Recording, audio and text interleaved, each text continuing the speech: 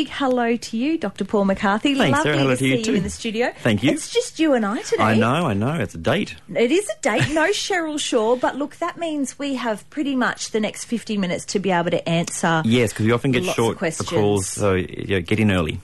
Coming into the holidays, Paul, you said that you've been completely inundated at work. So a lot of Yes. people do have these questions. A lot of people are heading off, and just questions about your pet that you haven't gotten to. It might have been something that's going on for the last couple of months, but now you're going, I better sort it out. Yeah, so we've been very busy at work with people. So to all veterinary clients out there, life goes on after the 4 days off. So things that aren't dramatic, maybe watch and see, but certainly everyone, I'm sure all the vets are just as busy as we are. So We've got Brenda on the line. Now, you've got a question about a little Maltese cross Shih Tzu.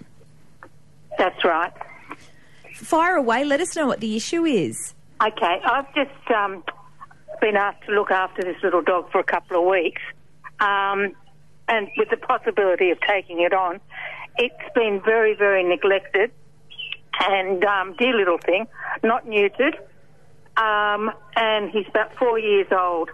Well, I've given him a lovely bath, and he's had a haircut, and he's the sweetest little thing, but of a night time, he picked up how to use the doggy door within about a day, and now he's inside and he is twiddling against the furniture, but only little bits here and there.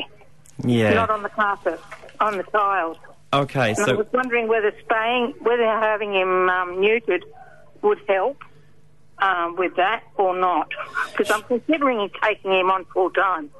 of course. So by 4 years of age, some of the behaviour that will have initially been stimulated by the hormones, so marking territory because he's a male dog, may have become a habit.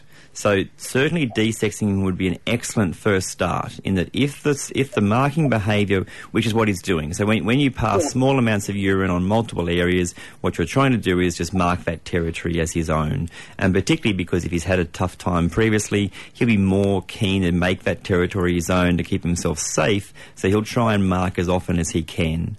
Now, desexing will make a difference if that marking is still only being driven by that hormonal stimulus. If the marking has been happening for long enough elsewhere and has become a habit, then desexing alone won't treat that. Okay. Yeah, but certainly it's a very good start. And I think for lots of dogs who are in suburbia, being desexed just has a couple of benefits. Certainly the first is that unwanted litters don't occur. But the second thing that's not often thought of is that it may not be your dog that's aggressive towards other dogs because of hormonal stimulus, but if your dog smells like a male dog, and when you're out and about and another dog smells your dog, that can make them a target for other dogs as well. So there are lots of benefits to desexing dogs generally. Mm-hmm. All right, I Brenda. have another dog as well, so he's not aggressive, but he is trying to mount my other dog all the time. Yeah. Which is driving him crazy. Of course. And some of that could be play behaviour, and some of it could also be hormonally stimulated. So certainly sounds like desexing would be a great first start for you. Now, we had a caller, Greg. It looks like he may have dropped out. But Greg's question, he was in Nelson Bay and he has a lorikeet and it was he is back on line 2. Greg, welcome. You've got a lorikeet that's losing feathers. Yeah, well, it's not losing them. It's sort of aged a little bit, had its plumage. But what's happened, it's not pulling the feathers out, but they're disappearing and they're being replaced by a grey, soft, like a downy feather, which I've never seen before. Okay. How old is your bird? Probably just over 12 months. Okay. So there can be a few things that can cause the feather follicle to form in an abnormal way. Are these on the ventral chest? Are these on the sort of the breastplate? No, it started on either side down sort of like the hip area, and now it's gone up behind its neck. And are the feathers, when the feathers form, is there any blood in the base of the quill of the feather? Not that I've noticed. I say he was a wild bird. I haven't sort of been able to tame this one to hand to grab it like that. But there's been no unusual sign except all of the plumage has come out and just been replaced by these soft, like baby feathers. Yeah, so it could be a seasonal molt, and sometimes the seasonal molt can be quite extreme, and lots of birds will lose a large percentage of feathers, and these downy feathers may be coming through as before the new plumage does come. The second thing could be there is a disease called cytosine beacon feather disease, which can affect lorikeets as well, where sadly the feathers don't form correctly. And then thirdly, it could be a behavioural situation where if this was a wild-caught bird, if we are approaching a time of the year where he might be feeling very full and fit, it may be a situation that this is a behavioural abnormality due to captivity. And sometimes the need to mate or the need to be out can cause birds to start to traumatise their feathers, and then they don't allow the feathers to form through correctly, and so you get the downy feathers remaining. I would suggest this would be a good opportunity to probably speak to your local vet about this, have the feathers examined to check whether the feathers have blood in the quill, which could indicate disease, or whether this is related to a behavioural condition causing those to be plucked. Yeah, so he was a wild bird. He fell out of a tree 12 months ago, and normally what I try, if they come good and sprout wings and pheasant fly away, but this bloke, he's had visitors from other wild birds, and he just doesn't like them. Yeah, and it could literally be that the reason he doesn't like them is that them approaching his cage makes him feel unsafe. Right, yeah. And so what he's actually doing is trying to get away from them because he fears that they may attack him when he's in a situation where he can't escape from. Lots of that gets actually misdiagnosed as this bird would rather be solo, but in actual fact it is that the bird sees the outside birds as a threat, and because while in a cage their exits are all blocked, it makes those birds much more scary for them. So that may be more likely, not that he doesn't like other birds, but he's worried the other birds will hurt him. All right, Greg. Okay. Well, thank you so much for the call today. 49216216 is our number. We are talking Pet Chat. Dr. Paul McCarthy here to answer any of your questions.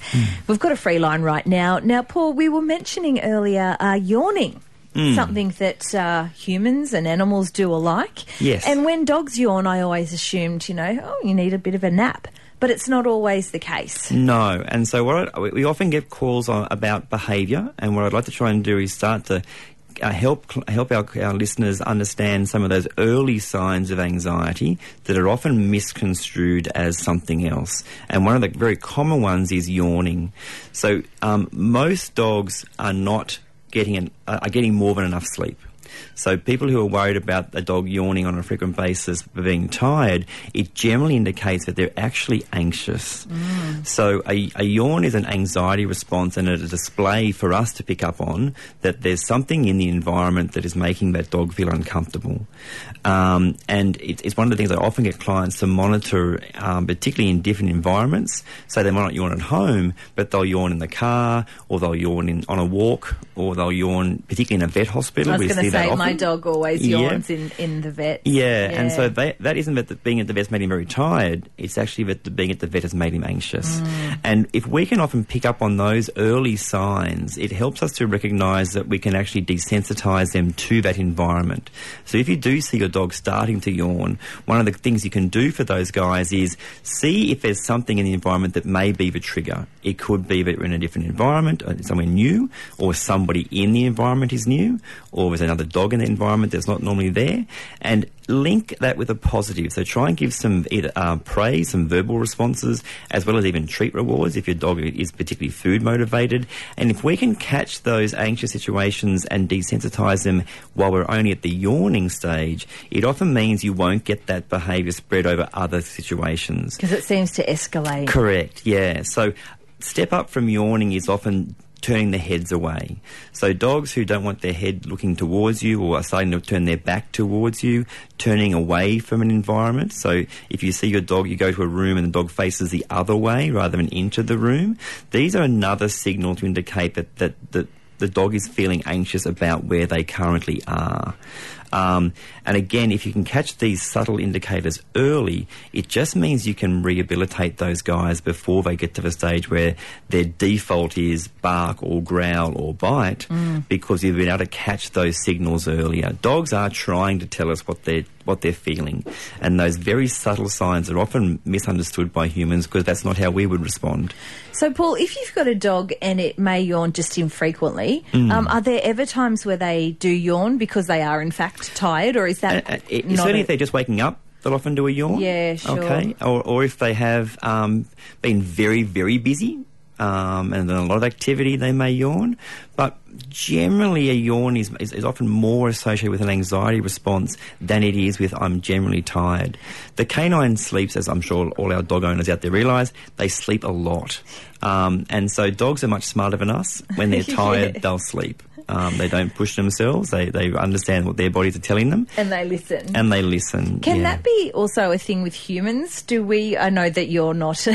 No, look, I'm doing some psychics at uni actually, and we are yawners when we're anxious. Yeah. And I'm sure there's probably listeners out there who realise I used to run as a sport, and before big sporting events, I would yawn a lot before a race. Right. And I didn't. My mother and father would think, oh, he's tired. You've got to get enough sleep. We need to get you more sleep before a race. But I now understand that it is an anxiety response, and it has probably got an evolutionary base to it because it allows you to often take a large amount of air in, and it could be your body's way of saying, in case we've got to fight or run our way out of your situation, get some air in, get some more oxygen in. So there probably is an evolutionary response for why this yawning is occurring, as well as a display for other groups, other people in the social group to do so. And what's interesting as well is that even talking about yawning makes me want to yawn. And I know at home, or if you watch someone else yawn, usually they do say it's the alpha, but I just think it's anyone in general. If you see someone yawn, you catch it. Yeah. and you want to yawn as well. That's empathy. Well, empathising. and I think that the theory behind that probably is that even in an unconscious or instinctual manner, you've noticed that person has displayed an anxiety response, and so you're mimicking that anxiety response to say, well, we're all in this together. It's okay. Yeah, so it's very interesting. Yawning has a lot of theories behind why people yawn, but we know in dogs in particular it's a very common indicator of anxiety, and I can assume, being mammalian species, we're the same. Hello, Betty in Bonnells Bay. Your dog has a cough. Well, I think it is. He started it last night and he was sort of coughing, but he's sort of like as though he's got something in his throat, and he's trying to get it out. and so, sorry, how old is your dog and what breed is she, Betty? He's 6 months old. Yep. And he's a Shih Tzu toy Maltese. Okay.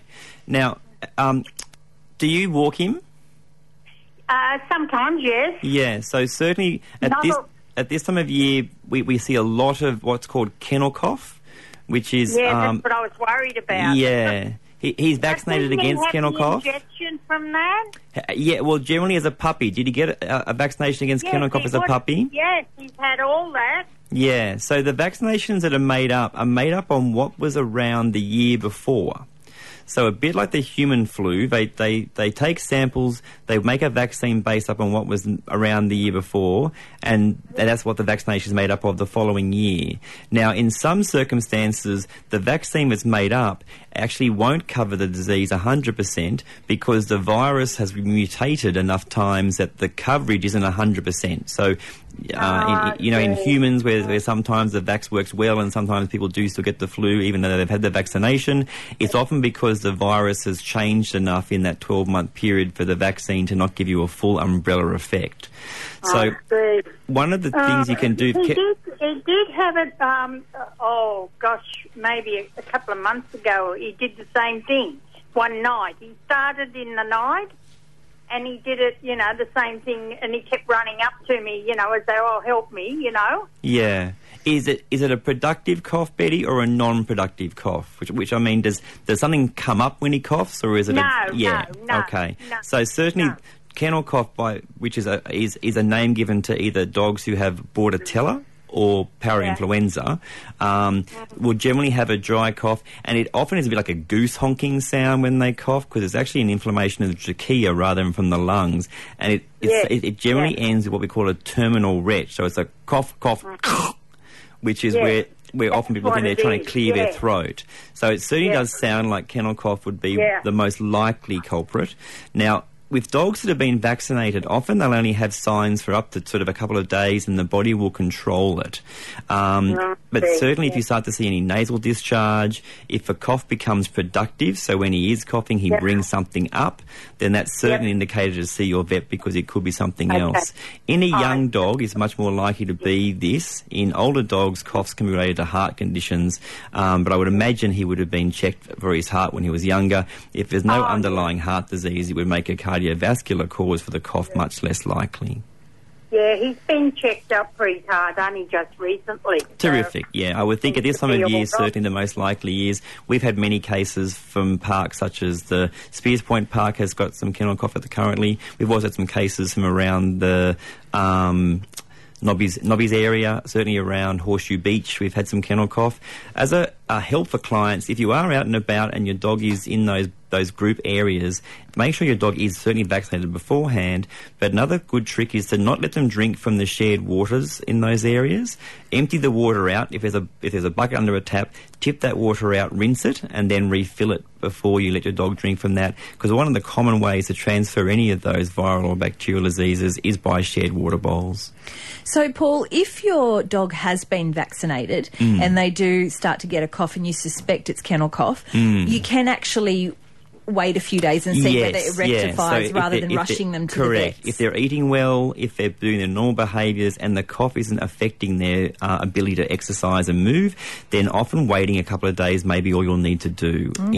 In that the antibodies being present will often give you a bit of an umbrella effect and cover you for a wider period. But certainly if you're finding that the cough is getting worse, if the cough becomes productive, or if you see discharge from the eyes or nose, then they're indicators that you need to get that checked. And also in older dogs, I always stress that coughs are not always to do with the lung and the trachea. They can be to do with cardiovascular conditions, and if in doubt, certainly get those checked. And people often, this is a good point, people often think that dogs who are panting are having breathing problems, and dogs who are breathing slowly with big breaths are breathing normally.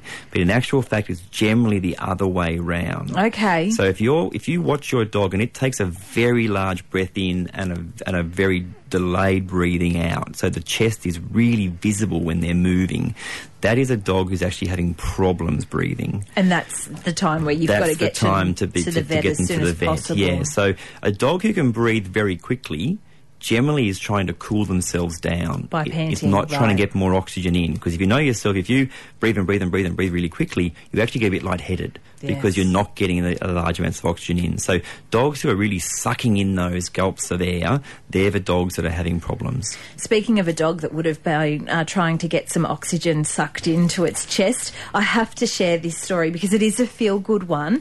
But there's been a dog that was found swimming more than 220 kilometres from the shore. Oh, wow. Now, this was ashore in the Gulf of Thailand, so some workers on an oil rig found this dog. They just saw this little head, and they've had a closer look and they've thought, oh my goodness, this is a dog. So probably from a passing boat, I assume? Yeah, it's a long way for a dog to have I know, it's not going to... A dog can't swim that far, can it? They think it might have fallen off the back of a fishing trawler. Oh, how lucky. Yeah, so they've found this dog and they've managed... The crew has rescued it by throwing some rope in and sort of getting it around the body and pulling it into the boat. But they've just got some great pictures of the dog before and after. They've draped a lei around its neck as well with flowers. And it's now up for adoption. They're looking for a home for this dog. But I do love the crew named it Boonrod, which translates to survivor. Isn't that gorgeous? And it was returned to dry land on Monday. So that is happy a feel-good story. It is a feel-good story, and we always like. I've got Amanda on the line now. Amanda, you're in the Junction. You've actually called to give us some advice, have you? Yes, I have. I wanted to tell your listeners, if you wanted to get dog shit or any kind of shit out of the carpet, dog droppings, okay. You use soda water and you mop it up with a sponge. And the other one was if it's urine, you can use white vinegar. Ah, some very good advice there. I have handy. tried the soda water at my nan's once when I knocked over a glass of red wine. I thought, oh my goodness. We use soda water for red wine as well. Yeah, and it does work a treat. Nan never knew. Never knew. Not that she would have got cranky at me, because Nan never gets cranky at me. Paul, I thought we better do our Pets of the Week, which our lovely promotions manager, Kimmy, goes to great effort to put them up. Now, I'm already Great in picture. love. Oh, Yeah, I yeah. know. Look, if you're at home, you can watch this as well. See this at 2NURFM.com and just click on Dog of the Week. The first one is Tarzan, and it is a great picture. He looks so happy. Yeah. Now, he's a big boy. He's 6 months old, and he's an American Staffy cross boxer. And apparently he's one relaxed young guy. And he's quite a ladies' man thanks to his cheeky smile. I can see that. Yeah, he's got one of yeah. those faces you just want to smooch. You really do. Now, he came into care in fairly poor condition with his sister Jane, but he has flourished into a happy young dog. He loves being around people. He is great with other dogs, but being a young pup needs to improve his basic training, which hasn't been an issue and shouldn't be an issue to further it, because he's highly motivated by food. That's always he's a a great boxer. thing. That's always handy. Yes. So it's not known if he gets on with smaller dogs or cats, so you would have to check that out. He is available for adoption, so make sure you go and have a look if you're in the market for a dog like Tarzan. And we've got one more Dog of the Week as well, and this is Little Nugget. Little Nugget. He's an 11-year-old Yeah. fox terrier. You know, I always feel sad when they're this old, because I just think, where have you been for I the know. last 11 Yeah. years, or why has your Yeah. Where is your circumstances family? changed? Yeah. He came into a dog rescue from a very loving owner. They had to sadly give him up when they moved. So look, he's a handsome, happy man. He loves being around you. He's obviously got good manners. He's toilet trained. He loves food, and he's still mastering the doggy door. So if you're looking for an older dog and a real companion, Nugget's probably your guy. Yeah. So I'd love to see him adopted as well. And there are some advantages of taking on an older dog, in that often Absolutely. their exercise requirements are less. Yep. They've generally mastered, as we said, the toilet training and those sorts of behaviours.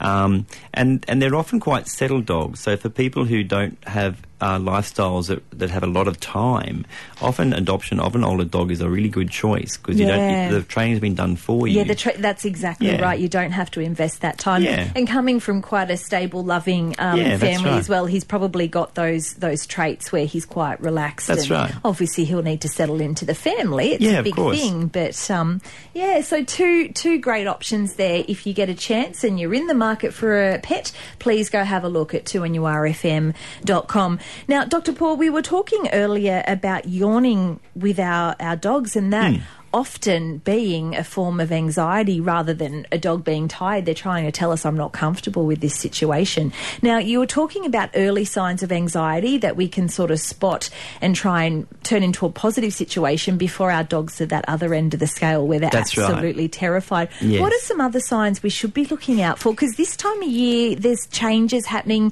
families going on holidays. It can cause some anxiety in our animals. Yes, that's right. Yeah. So certainly though, the head turning and the veering, the licking of the lips, and sort of the licking of the nose are often ones. So dogs who lick their lips a lot. So, okay. Yeah, so those dogs who are often making a licking sound, or you see them licking their lips, they're not hungry. They're generally showing you a sign of anxiety, and they're sort of a ladder of progression. So dogs move through these signs as they're getting towards that really anxious stage where their fear is coming through. And so this next step beyond the facial ones are body movements. So they'll literally just turn their back. They may jump up. Okay, so dogs who jump up on somebody are often not doing it out of excitement. They're they may anxious. be doing it out of, I'm just letting you know not to come too close, I'm going to get in first. So just judging those sorts of behaviours as well. And I think it's really important, once you have recognised that, is to turn that around And that can be either done with behavioural management training, so talking to the dog in a kind way, experiencing that on multiple times, so the dog gets used to it happening. Or it could be, if your management isn't enough, is talking to your local vet about medications that can help you with that training. Okay. So we often talk about using meds for anxiety. Yes. And what we're actually talking about is we're using antidepressants and drugs that are human manufactured that will allow the body to have more serotonin in their brains. And serotonin is the neurotransmitter that makes us feel calm and relaxed. And so the drugs themselves don't cure the anxiety. What they're trying to do is have the dog experience the world in a calmer state so that they could learn to be safe in their environment. And that's an important thing for people to consider, is that the drugs aren't instantly going to fix this. This is a helping agent to you retraining your dog to feeling safe in an environment. And could it be possible to be on the medication whilst further training, and then Absolutely. the training get to a point where you don't can stop need the medication. Yeah. And I stress the idea of early intervention. So people are often quite stigmatised by antidepressants for pets, which is disappointing, because often what happens is people think, I won't do the drugs, we'll see how we go. And then they get sort of 2 or 3 years down the track and the behaviour is very difficult then, and because we're that far advanced, it can be difficult to reverse those signs. Yeah, that's so I that's really stress stress, if you're seeing any of these early anxiety signs and your management alone isn't helping, please don't feel scared to start a medication early. Often early intervention means the medications can only need to be used for a short period of time. Which is a better outcome. Absolutely. So, Paul, when do we ignore a dog's behaviour, undesirable behaviour, versus when we do speak kindly to them? And because, you hear often people if worry a about dog's scared praising of the something, wrong just things. ignore it. Yes. So generally your best step is, if the behaviour you're seeing isn't something you'd like to do, turn your back. Block the dog from your social group. Right. If that's not enough, then you need to distract the dog out of its behaviour. And that applies with anxiety as well, Correct. or is that different? Yeah. So if a dog's being anxious in an environment that's been to many times before, is not panicking but is showing anxiety, try and fake that you're happy. Okay. Drop your shoulders, fake a smile, show that there's nothing in the environment that's making you anxious. Because often dogs are looking to us as their litmus test. Am I safe or am I not safe? Okay. And so if we're showing them physically we're safe, that'll transfer to the dog as well. We've got time for a very quick call. Steve in Barnsley, that caller is you. Your dog is blinking a lot, is that correct? Hello, Dr. Paul. Hello. Mate, now, it was something that I am curious about. In that dogs, and I'll watch mine. We've got 1 minute, Steve, so just quickly ask, otherwise we'll run out. She doesn't blink very fast. So you want to know about the not blinking? Yeah. So blinking does two things. It protects the eye. It also transfers tears over the surface of the cornea. So in dogs that have small eyes, so dogs that have quite deep-set eyes, don't need to blink as frequently as dogs who have large open eyes who require much more lubrication on a regular basis. So if the eye's clear, there's no discharge, the blink is really there as a mannerism to keep the eye moist. The only reason for increased blinking is indicating that the eye is sore. Okay, very interesting. Yeah. Thank you for the call, Steve. Sorry we had to be so quick, but we are out of time. That's it for Pet Chat. There you go, Dr. Paul McCarthy. It still went super quickly, didn't it? I have one shout-out, if I may. Of course, please my do. beautiful niece Sophie has her birthday today, so if you are listening, my sweet one, happy day. Oh, isn't that beautiful? She's beautiful. Oh, I'm a very lucky uncle. Very happy birthday. That's wonderful. That's it for us for lovely afternoon, 2NURFM. Thanks for listening to this podcast from 2NURFM at the University of Newcastle. Topics range from gardening to health, well-being, pet care, finance, business and travel. You'll find them all at 2NURFM.com.